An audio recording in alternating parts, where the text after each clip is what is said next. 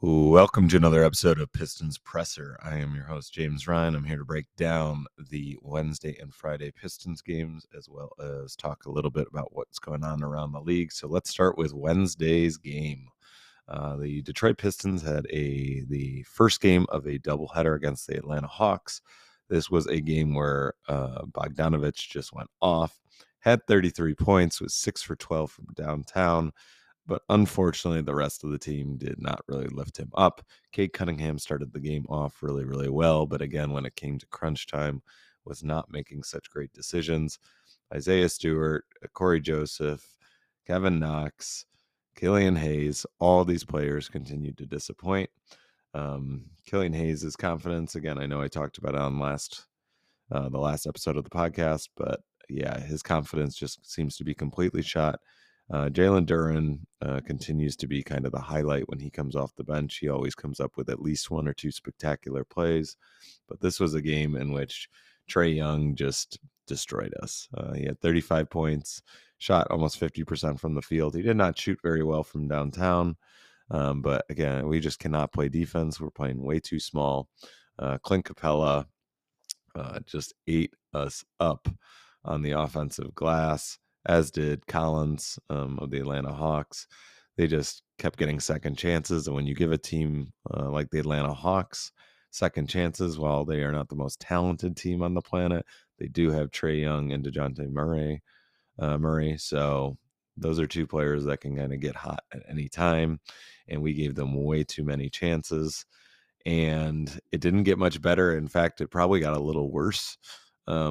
Looking at Friday's game, looking at last night's game, Trae Young had 36 points this time, shot a lot better, hit lots of threes, had 12 assists, had an amazing game. DeJounte Murray also had a great game, had 26 points, and that double-headed dragon was just way too much for us to handle. It was very, very close at halftime. We might have even been leading. And then Atlanta just pulled away in the third and fourth quarter, and it wasn't even close. And that was just because we could not play any defense to save our lives. Again, it was Bogdanovich and Cunningham, that combo. And this is Cunningham's best game of the season. He had 35 points, shot over 50% from the field, almost had a triple double. He had 9 rebounds, 8 assists. But this is a game, again, where the rest of the team wasn't doing so great. Beef Stew had a great game, though. When I say the rest of the team wasn't doing so great, Beef Stew actually 17 points, 6 for 11 from the field. Jalen Duren had an amazing block in the first half and looks, again, to be the most entertaining part and kind of the anchor of the second unit. Killian Hayes had some rebounds, had some assists, but was 1 for 6 from the field again. Isaiah Livers had 0 points, and we really need him to be kind of our scorer off the bench. They keep giving Knox. Knox had 3 minutes, no points, 1 shot. They keep giving him just a little bit of time. I think, but they also had Magruder play a couple minutes in this game as well. But I think those minutes came towards the very end when it was clear that we were not going to win. The Pistons currently sit at 1-5. 1-2 at home. I have still attended the only Pistons victory, so maybe it's me. Maybe I am the good luck charm. Maybe I need to be at the Pistons game in order for them to win. Our next game is Sunday against the Golden State Warriors, and then after that, it gets incredibly hard. I know we have a doubleheader coming up against the Milwaukee Bucks, so yeah, we are looking to start the season for sure 1-8. Might even be a little worse than that. Around the league on Friday night, there was lots of NBA action. Probably the most exciting game was the Cleveland Cavaliers against the Boston Celtics. Both teams were 3-1 going into this game. It was a game that ended up going into overtime.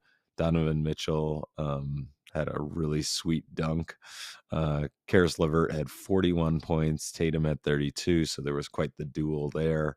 But the Cavaliers were able to pull away and got hot in overtime. The 76ers finally won another game. They're now 2-4. They beat the Raptors. It was an away game for the 76ers. So Doc Rivers is trying to save his job because, again, he's getting off. He is one of those coaches that just could not get off to a slow start, similar to the situation in Brooklyn. Brooklyn is 1-4. I believe they play again tonight. And if they lose again, Steve Nash is hanging on by a thread for that team.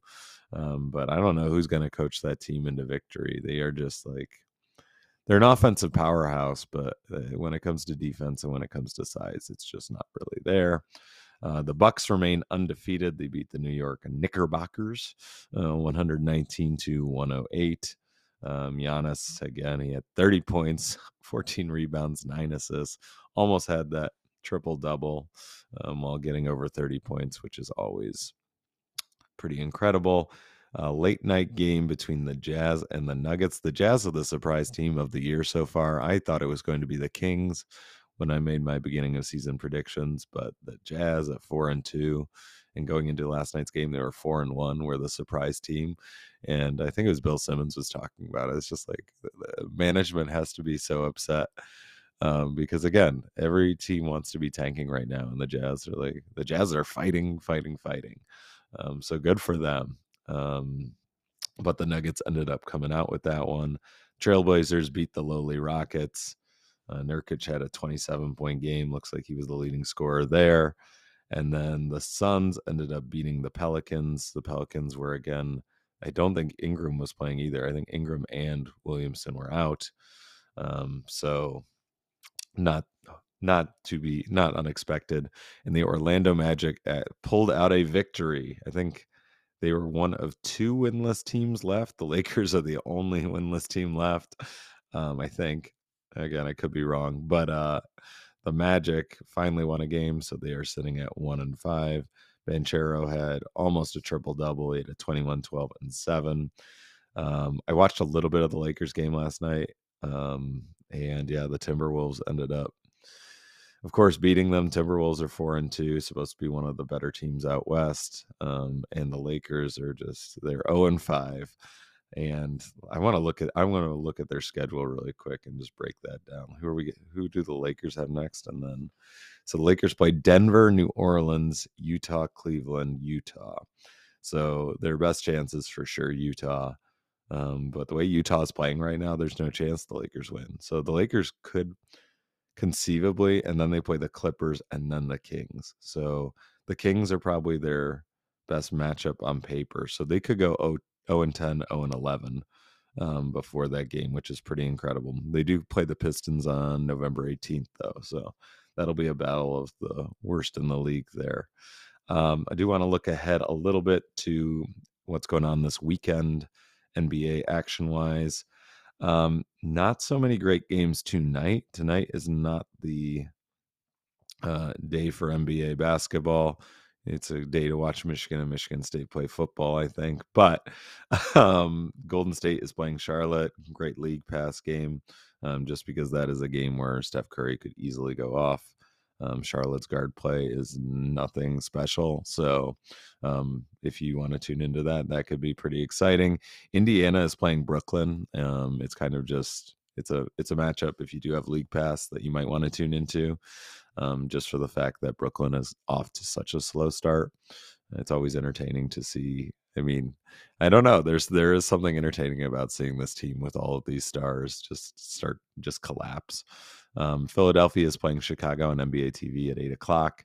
Again, Philadelphia is one of those teams where they've been pretty disappointing thus far. Chicago is probably favored in that game. And then Memphis is playing Utah. Again, Utah is pretty surprising. Anytime Ja is playing, worth tuning into. But again, today's matchups, not so special. If you are a Detroit Pistons fan, though, tomorrow, like I mentioned, our next game is against the Golden State Warriors, 6:00 start time. I will definitely be watching that. We'll probably hop on the podcast afterwards and talk a little bit about it. Apart from that, though, the rest of tomorrow's action is not very good either. New Orleans is playing the Clippers, but Kawhi's been sitting, and like I said, Williamson and Ingram have been out as well. So it depends on who is playing in that game. It's a good matchup on paper. And then at 9:30, the 9:30 slot, the Denver Nuggets are playing the Los Angeles Lakers. Russell Westbrook is now coming off the bench. but that's not helping at all. And Anthony Davis sat yesterday. I don't know if he's sitting again, if he's just on load management, if they're just resting him. I know he's having some back issues, but yeah, man, get in the post, Anthony Davis, and again, Anthony Davis and LeBron James can't do it themselves. This team is just not built to win in today's league when everyone is so talented. But yeah, I don't know. We'll see what happens with them. Like I said, it could easily be an 0-10, 0-11 start. But anyway, thank you for tuning into another episode of Pistons Presser. We'll be back tomorrow night breaking down the Golden State Detroit Pistons game. So I hope that you can tune in then. And I'll be back tomorrow night.